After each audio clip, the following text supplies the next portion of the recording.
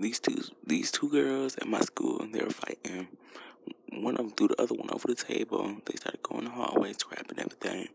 And then after they started scrapping, all the teachers came out, all the students came out in the hallway. They was telling her, beat that bitch up, I heard. Beat that bitch up, beat her up, get her knocks in the head.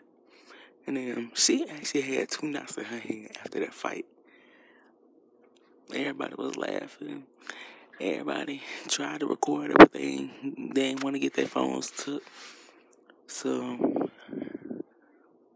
we need way more fights in my school. That's what they need to. That's what happened. That's like the only fight that happened during this whole school year. And it's like what? April, and it's 2 more months of school. Watch everybody at the last day of school start fighting. Every single person gonna be fighting. Trust me. At my school, I got rivalries. I will fight them. Trust me.